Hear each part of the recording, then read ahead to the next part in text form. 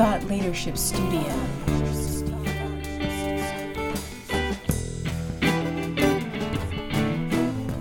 You're listening to Thought Leadership Studio, the podcast that helps you master high-level positive mass influence to create distinctive business niches, captivate an audience, grow your following, and change the game by changing the frame with strategic thought leadership. Thought Leadership Studio.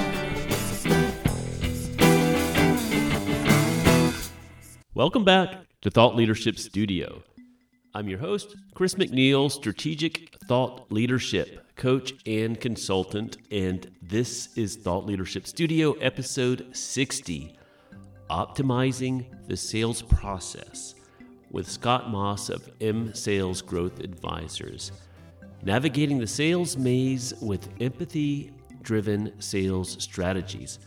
What this episode will do for you is help you navigate the sales maze in tech, delve into Scott Moss's expertise in enhancing sales processes specifically tailored for the tech industry, but relevant to all, ensuring scalable and repeatable success. Learn empathy-driven sales strategies and discover the pivotal role of empathy in understanding the buyer's journey and how it can revolutionize your approach to sales. Leverage CRMs for lead management and uncover the importance of using customer relationship management tools for efficient management of leads and prospects. Gain insight into developing a fluid, multi-channel process for transforming potential leads into loyal clients. Learn from Scott's insights on KPI, Key Performance Indicator-driven sales strategies, and how they can guide and enhance your sales team's performance, focusing on targeted goals and outcomes. And also discover how to leverage existing thought leadership content into your sales strategy to engage and convert prospects. But before we dive more deeply into this episode, in case you're new here, consider that I created the Thought Leadership Studio podcast to help listeners improve their thought leadership skills. So whether or not you consider yourself a thought leader at this point, consider that I've come to the conclusion that the practice of strategic thought leadership is now fundamental to effective marketing and helpful in any area of positive influence.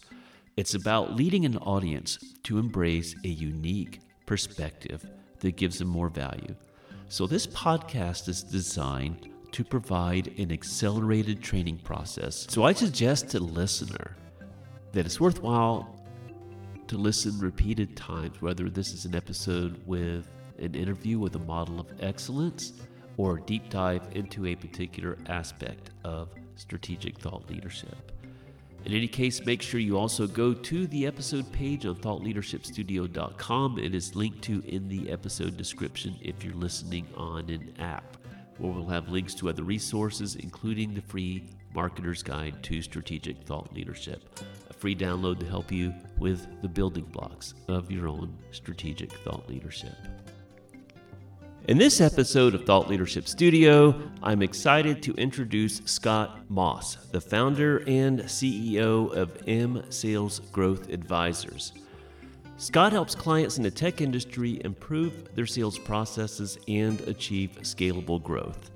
We discuss the importance of having a defined sales process, documenting these processes, and using a CRM to manage leads and prospects. Scott emphasizes the need for empathy and understanding the buyer's journey when developing sales strategies.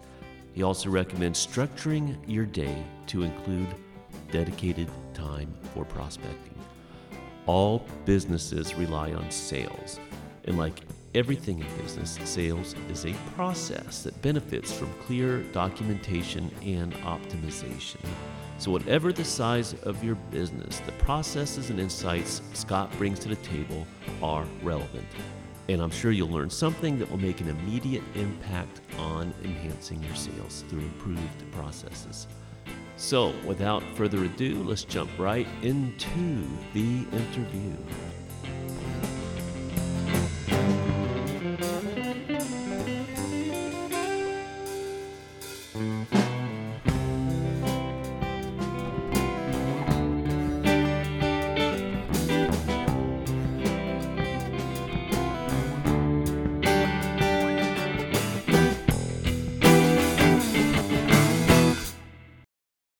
So I'm Chris McNeil, your host of Thought Leadership Studio, and I'm sitting here with Scott Moss, who is the founder and CEO of M Sales Growth Advisors, who helps clients primarily in the tech space improve their sales processes, leverage sales tools. He does coaching, helps with thought leadership content, accountability to KPIs, and a defined, repeatable, and scalable sales process, something that should be valuable to all of us in business. Welcome, Scott.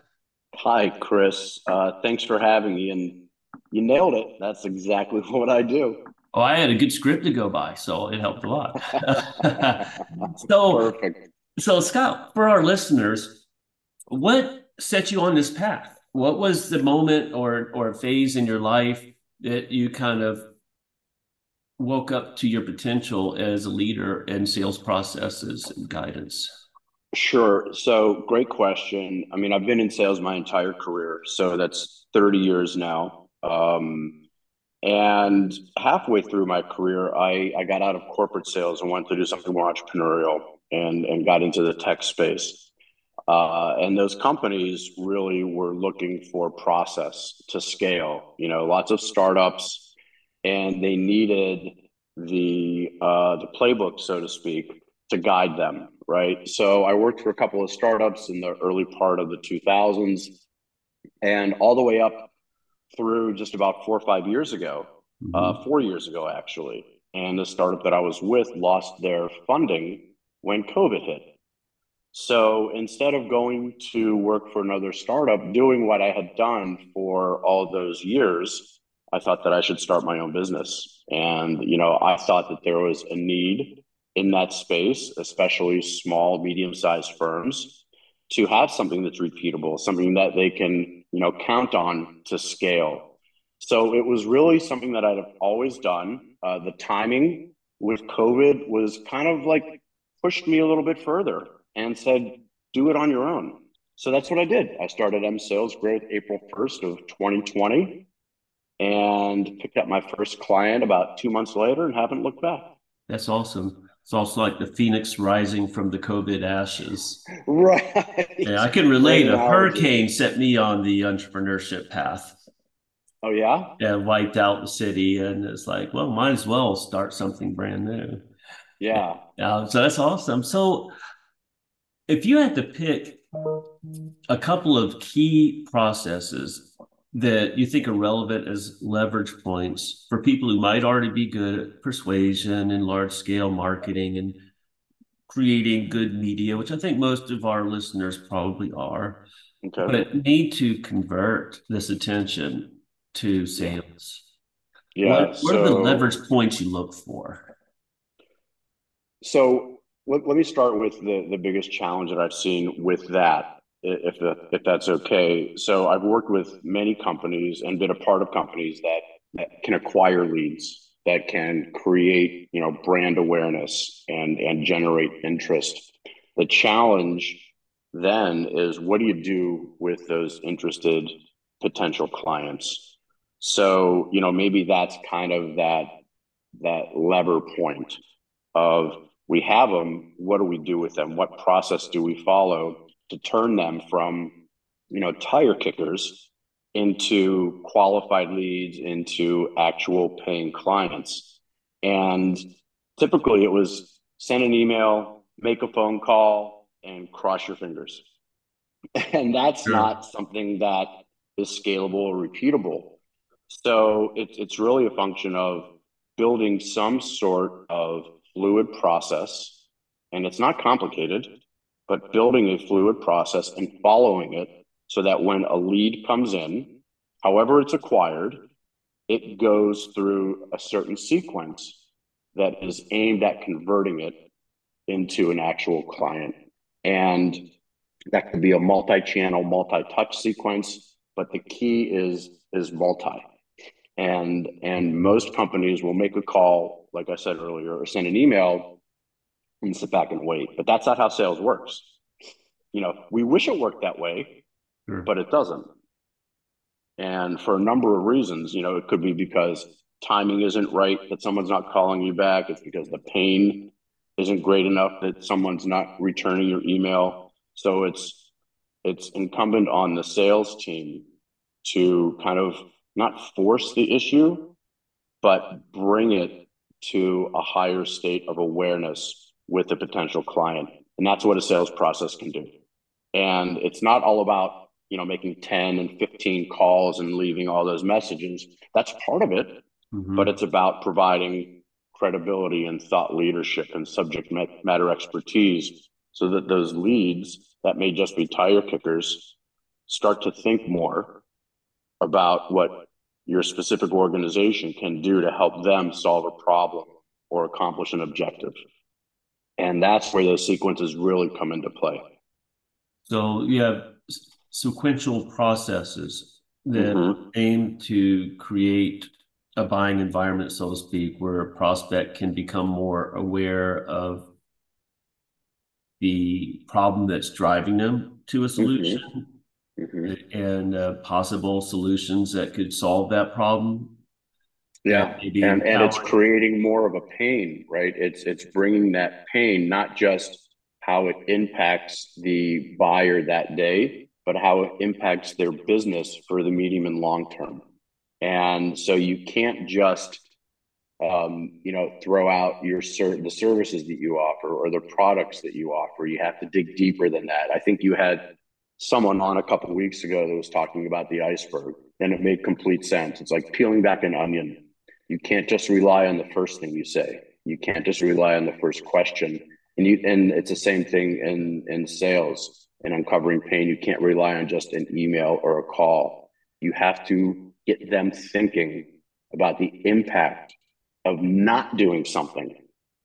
And once you get them to see that, they need to then view you as the subject matter expert. So like awareness, they know they have a problem. They know who you are. Consideration, they're thinking about doing something about it, and they'll consider you as a possible solution provider because you have presented them with some level of expertise. And then decision, if they're ready to spend their money, you're in a position to earn that business because you have already, through content, through touches, through the presentation of who you are, what you do, and the impact that you've had on businesses, you'll earn that prospect's yes and win.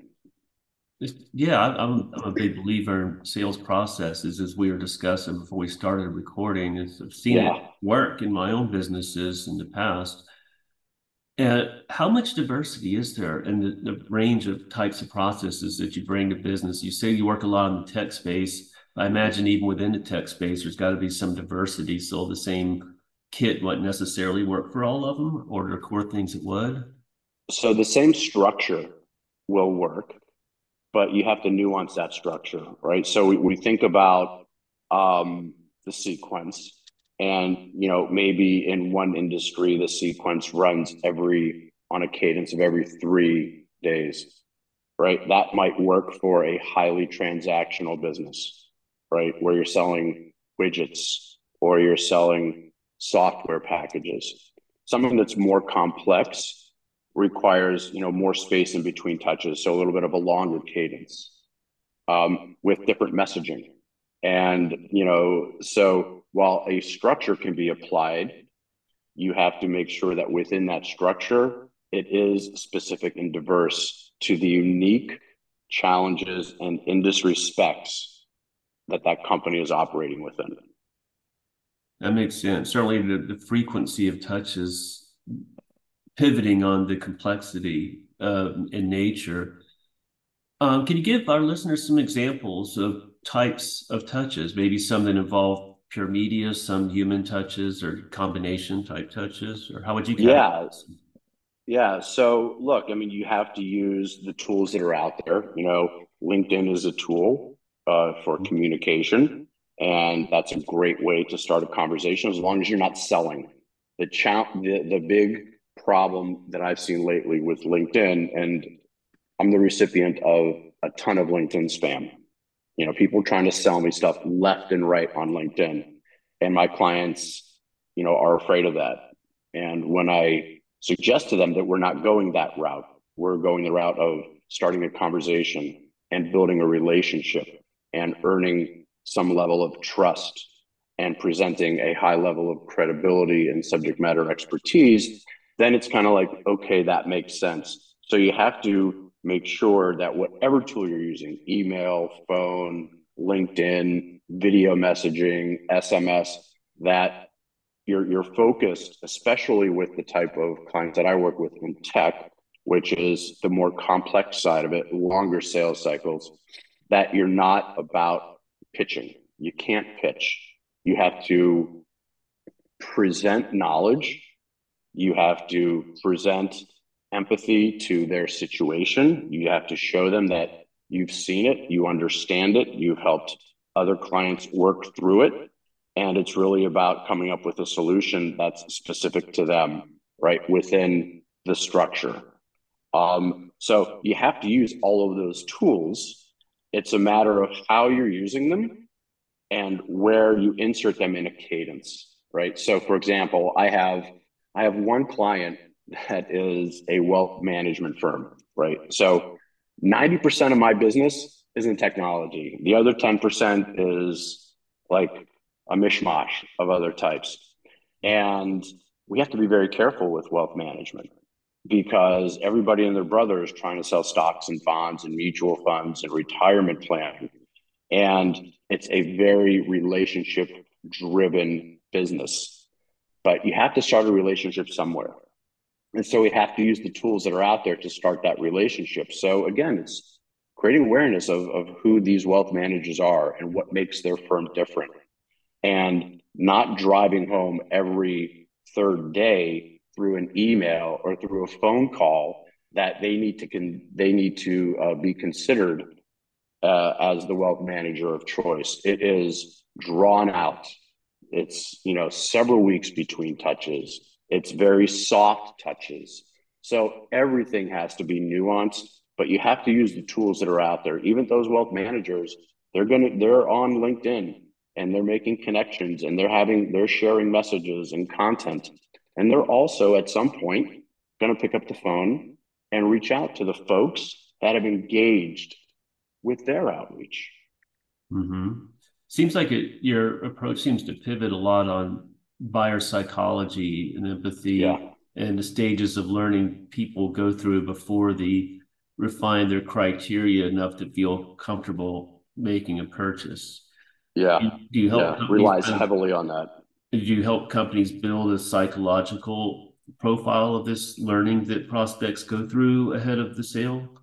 I actually do. Yeah. So part of, I think, what's really important in any process or playbook is to have a very clearly defined sales mission. And a sales mission is the compass really for your plan and your process, points you in the right direction. So the components that I consider critical are, the key industry niches that a client wants to pursue. Within those niches, the ideal client profile, right? Within the ideal client profile, the buyer personas. And part of creating those buyer personas are defining psychological descriptors of those buyers and how they make decisions and the sensitivities that you need to keep in mind when you're pursuing them. So we go to pretty great depths when we're building out that sales mission, so that when we get to a point of drafting the value proposition statements, we know that they will be meaningful to that buyer based on that psychological breakdown that we create. So they'll be meaningful, they'll resonate, they'll substantiate the client's offering to that buyer, and they'll have some mode, some message about differentiation as well. And the final leg of the sales mission is having really clearly defined KPIs that a sales team should be accountable for in driving new business acquisition. So those are the 5 elements. But to your point earlier, the psychological focus on the buyer persona within the ICP plays a big role. And you said it earlier, the ability to empathize with the decision-making process. Not just, is this good for me, the buyer? Is the decision smart for my business, and what impact will it have? Then it's up to the salesperson to know that and then present the solution in a way that's meaningful and impactful, not just to that buyer, but to their business, to their challenges, to their goals, all of the things that comprise the criteria that goes into their decision-making process. You reminded me of one of the statements that was pivotal for me from a guy named Jay Abraham, who's one of my influences in sales and marketing. They said that a big mistake a lot of business leaders make is they fall in love with their business, where they really should be falling in love with the prospect and customer. Yeah. And going onto their side of the table. And do you find that's common for leaders to have too much of an inside out view and not enough of an outside in view of how their business looks from the researching or post contact prospect and customer? Yep, 100%. How do you get them to shift that to that outside in awareness, to that empathy? Buyer personas is certainly a good tool. It is widely used. But there has to be other things you do in your consultation and coaching that get people to accept the need to empathize. Yeah. So it is hard. When you work with a founder, it's the love of their product, the love of their service, the love of the technology that they've created, and most focus on the features and benefits of that technology. And I'm pretty straightforward. I don't really hold back. There's not a lot of sugarcoating in the way I work with my clients. It's, look, if you want to actually grow your business, you have to stop thinking about how great your product is and start thinking about how much of an impact your product can have on a potential client, and think in their terms and think in their mindset and empathize with exactly the challenges that they're facing near and medium term. Where does your product fit in all that? And it's not about, the great bells and whistles that your product has. It's about the output. It's about what it actually does to impact the client's business. So I just tell them that the more you focus on just how great your product is, the less likely you are to grow your business. It's got to be all about the customer experience. That's right. I mean, it's the famous question. So what does that mean to me? Right. That's right. The customer. Right. Yeah. Then you can say it's the why. You've got this. The what is the great product or the great service. The why is the impact that it has on the people that ultimately use the product or service.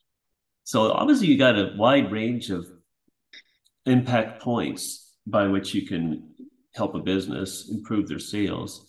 Let's play what if with a scenario. A consultancy's got, it's a small consultancy. Say they got 4 or 5 consultants and a team of 20, and they're working Fortune 100 companies. And they do some thought leadership content. You have ebooks, and you built up an email list that keeps coming back from the ebooks, but you don't really have a big process for converting those other than having a page on their site. We offer a free consultation. Have an email list of some thousand of good prospects that are reading the material because they like it. What would be your impact points, your leverage points that you would approach refining that kind of system? Well, first of all, the content that they have, that's huge, right? So a big part of what we do is buyer's journey content analysis, gap analysis, and make sure we have enough content pieces that align with the buyer's journey. So, this consultancy that you're talking about has all that. They've got a beautiful website, but it sounds like, the consultants, AKA rainmakers, are probably not making rain. So it's simple.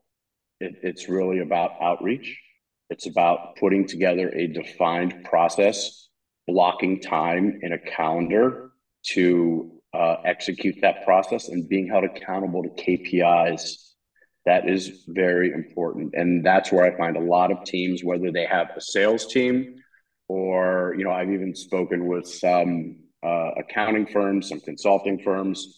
Their consultants aren't salespeople. They don't know how to be salespeople.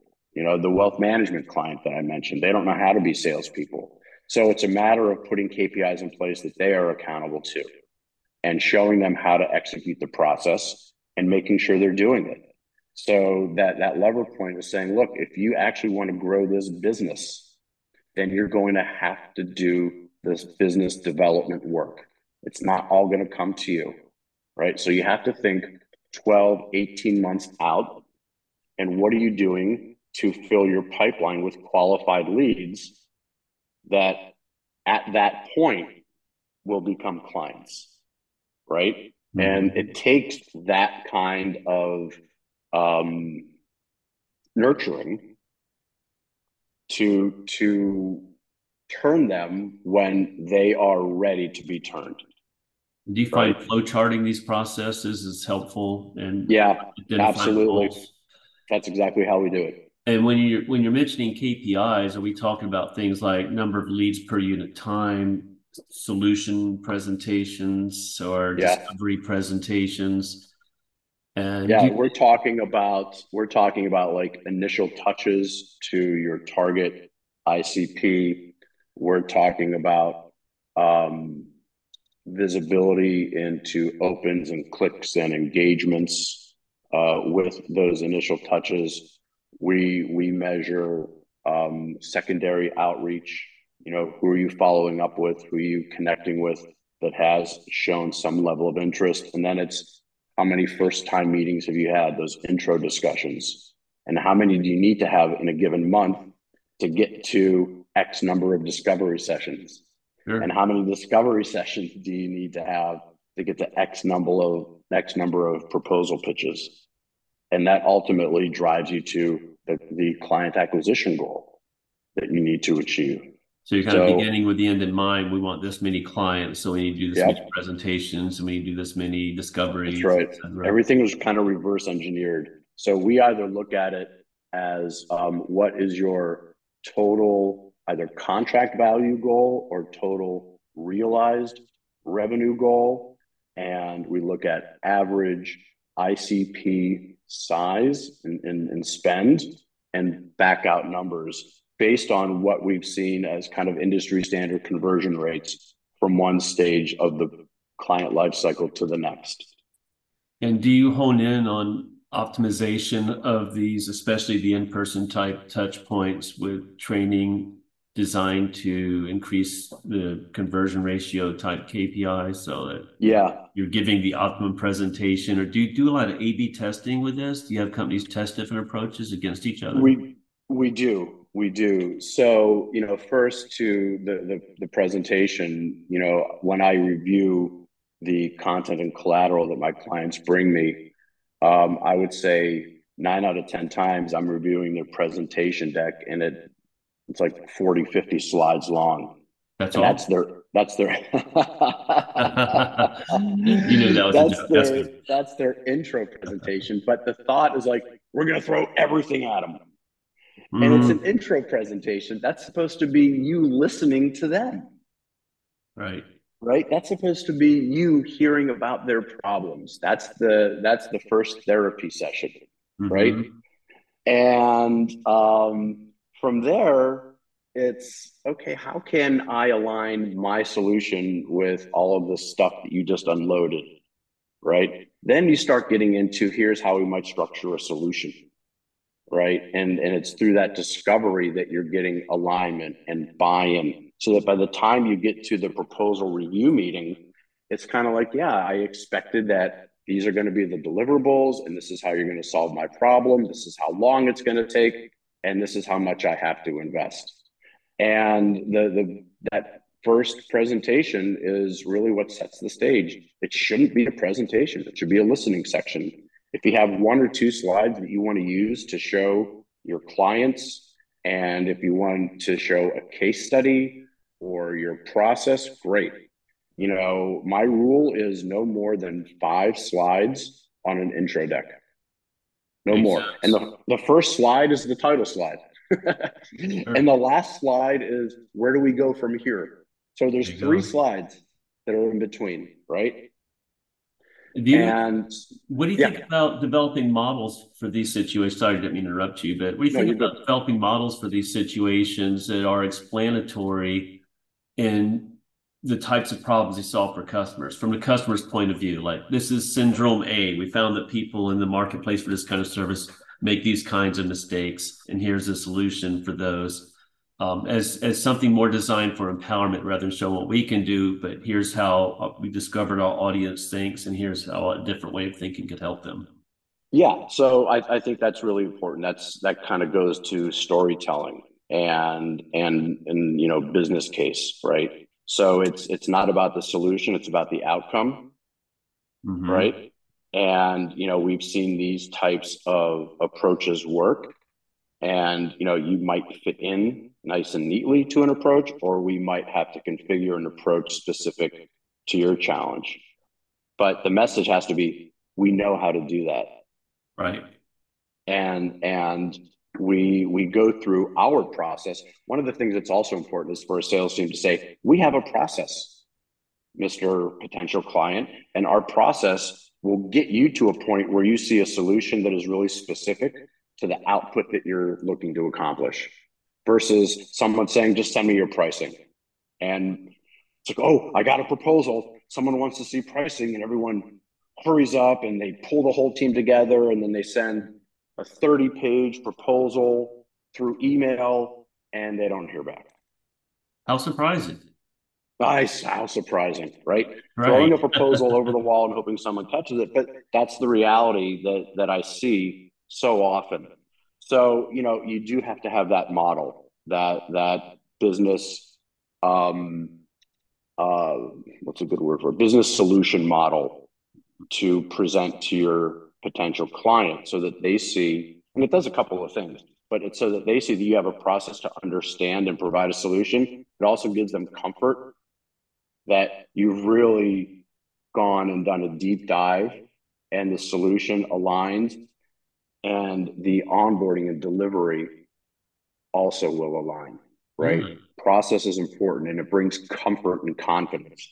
People need models that help them connect the dots for themselves so they can Absolutely. come to conclusions that support what you're offering. Absolutely. And here's something I've seen, you're a great example of someone who pivoted to a business when COVID hit, an independent business. And Mhm. but I've seen a lot of the syndrome of businesses, consultants, and salespeople in different fields, solopreneurs who relied on local networks, Mhm. and they had strong local business. At the same time, they could do what they're doing for anyone over Zoom worldwide. Right. And they have the beginnings of the online presence to support that. And they're just starting to get a little Mhm. traction, but they haven't made the transition. What do you think about that scenario, and what steps would you recommend? So, excuse me. Yeah, so I'll just use myself as a case study. So when I started the business, I called everybody and their brother that I knew to float the concept of what I was going to do. And they were some local, some more national in scope. And so I started to think that maybe it would make sense for my business not to be just restricted to Cleveland, Ohio, which is where I am. Mm-hmm. And the thought is, well, how are you going to make that happen? How are you going to work with a client in Seattle? But your point about Zoom and and the ease of communication now made it a no-brainer. So, your local network is good to rely on, I think, for concept validation and to get started, right? To kind of get the ball rolling. But once you get one or two logos, you all of a sudden have credibility. So as an entrepreneur or a solopreneur, you have to leverage that. Mm-hmm. And because of Zoom and Teams and everything else there's out there, there is no reason you can't be global. And strangely enough, I have two clients that aren't in the United States. Three. Mm-hmm. Yeah. And it worked out perfectly. I only have two clients in the greater Cleveland area. They're all over the country. And it's fun. And you don't have to limit yourself just to your local network. here's the other thing. A local network isn't scalable, right? A local network isn't scalable, and relying on referrals from that local network isn't scalable. It doesn't diminish the importance of that local network. You still have to work that and nurture it and be present in that local network, but you can't be confined to it. And that's because it's comfortable, right? It's comfortable to just live in your local area. You have to be able to get out of that zone. And that's part of the coaching is part of what we do as well, especially for sales teams that aren't used to actually selling, right? They're sales in name, not really in function, right? Or they're biz dev in name, not in function. So it's getting them out of that comfort zone and suggesting and intimating that they can do it without being icky, without having that label of sales guy, right? So, there's so much you can leverage. It's just opening up and doing more with what you have. It makes a lot of sense. And it certainly does seem to be a shift in perspective, maybe a shift in belief systems. And I've noted that a lot of people have been actually very effective at building a pretty strong local business through processes that they've internalized so much they couldn't really explain them to you without a lot of deep questioning. Right. Yeah, they're doing the touches, they're taking people through the stages. But if you ask them to train someone else on how to do it, they'd be just like, I just do it. But there's really a lot of processes underneath the surface. And especially there are a lot of processes.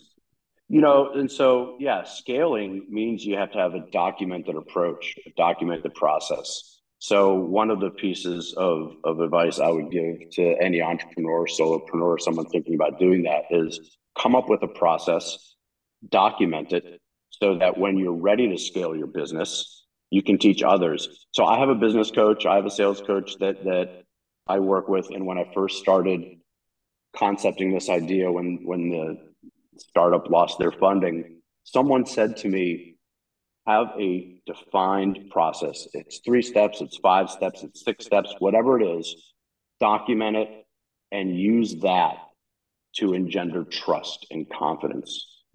And you can then you can train others on how to execute that process. And it's paid dividends. It really has. You got to put pen to paper. Yeah, everything we do in business really is a process, but until we document it and examine it that way, how are we going to optimize it? Yeah, that's right. How are you going to evaluate it? How are you going to modify it based on changing market conditions or based on changing product market fit or whatever? I mean, it's super important. And that's why we have a documented playbook. It's okay, here is my base. And one of the challenges then is, what do I do with it? So you execute against it, but you have to pay attention to the results that you're getting. So you talked a little bit earlier about A/B testing. It's always about pressure testing. It's always about, is this working? If not, why? What do we need to do to change it? So a playbook can't just sit and not be modified. It has to be reviewed. It has to be used. It has to be modified. I say it has to be dynamic in its structure. Makes sense. Right?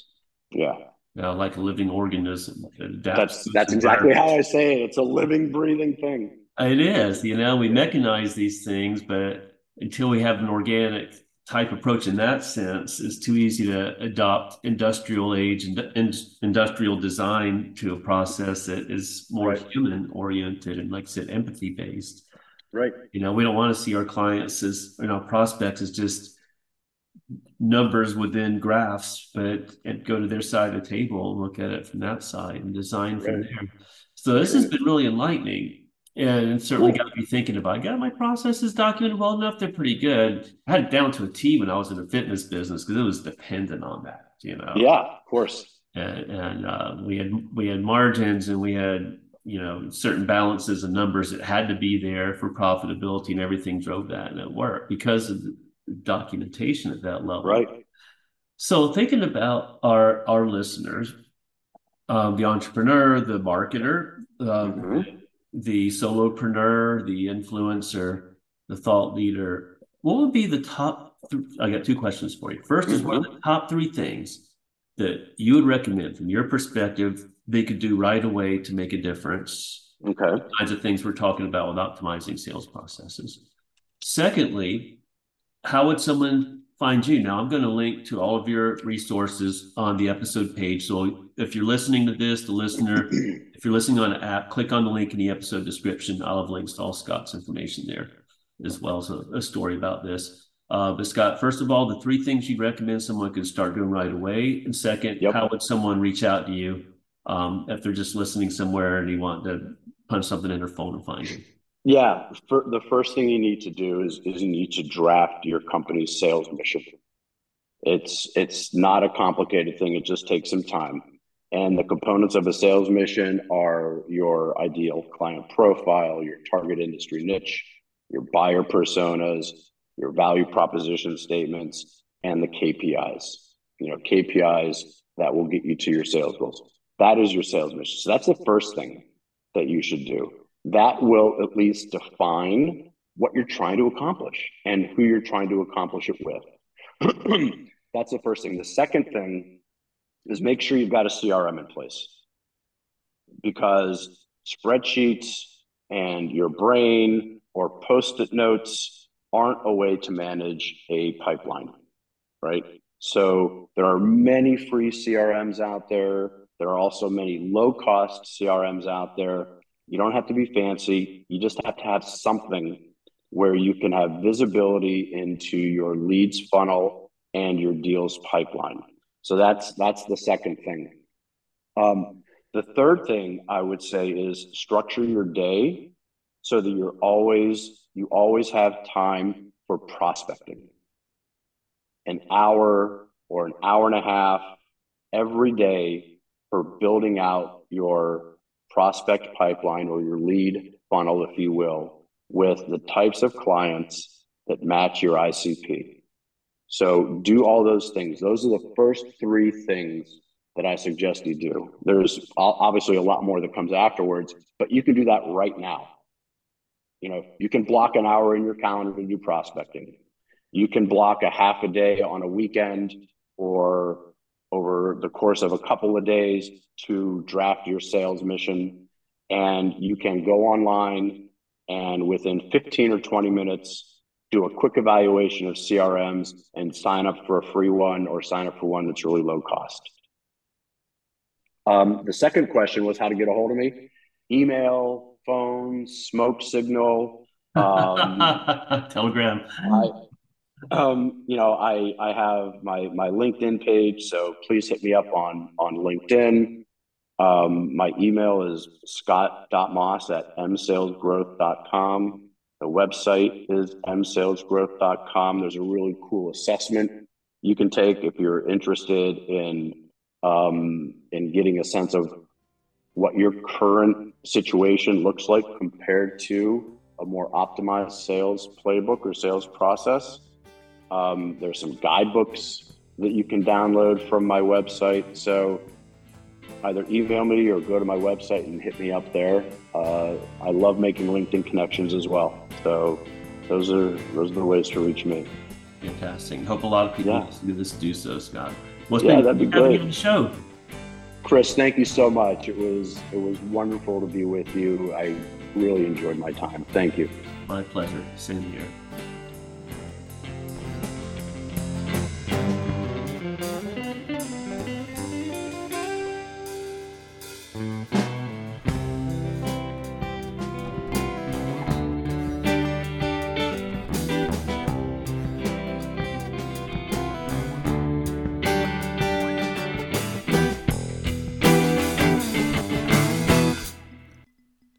Thanks again for listening to Thought Leadership Studio. I hope you got a lot out of my conversation with Scott.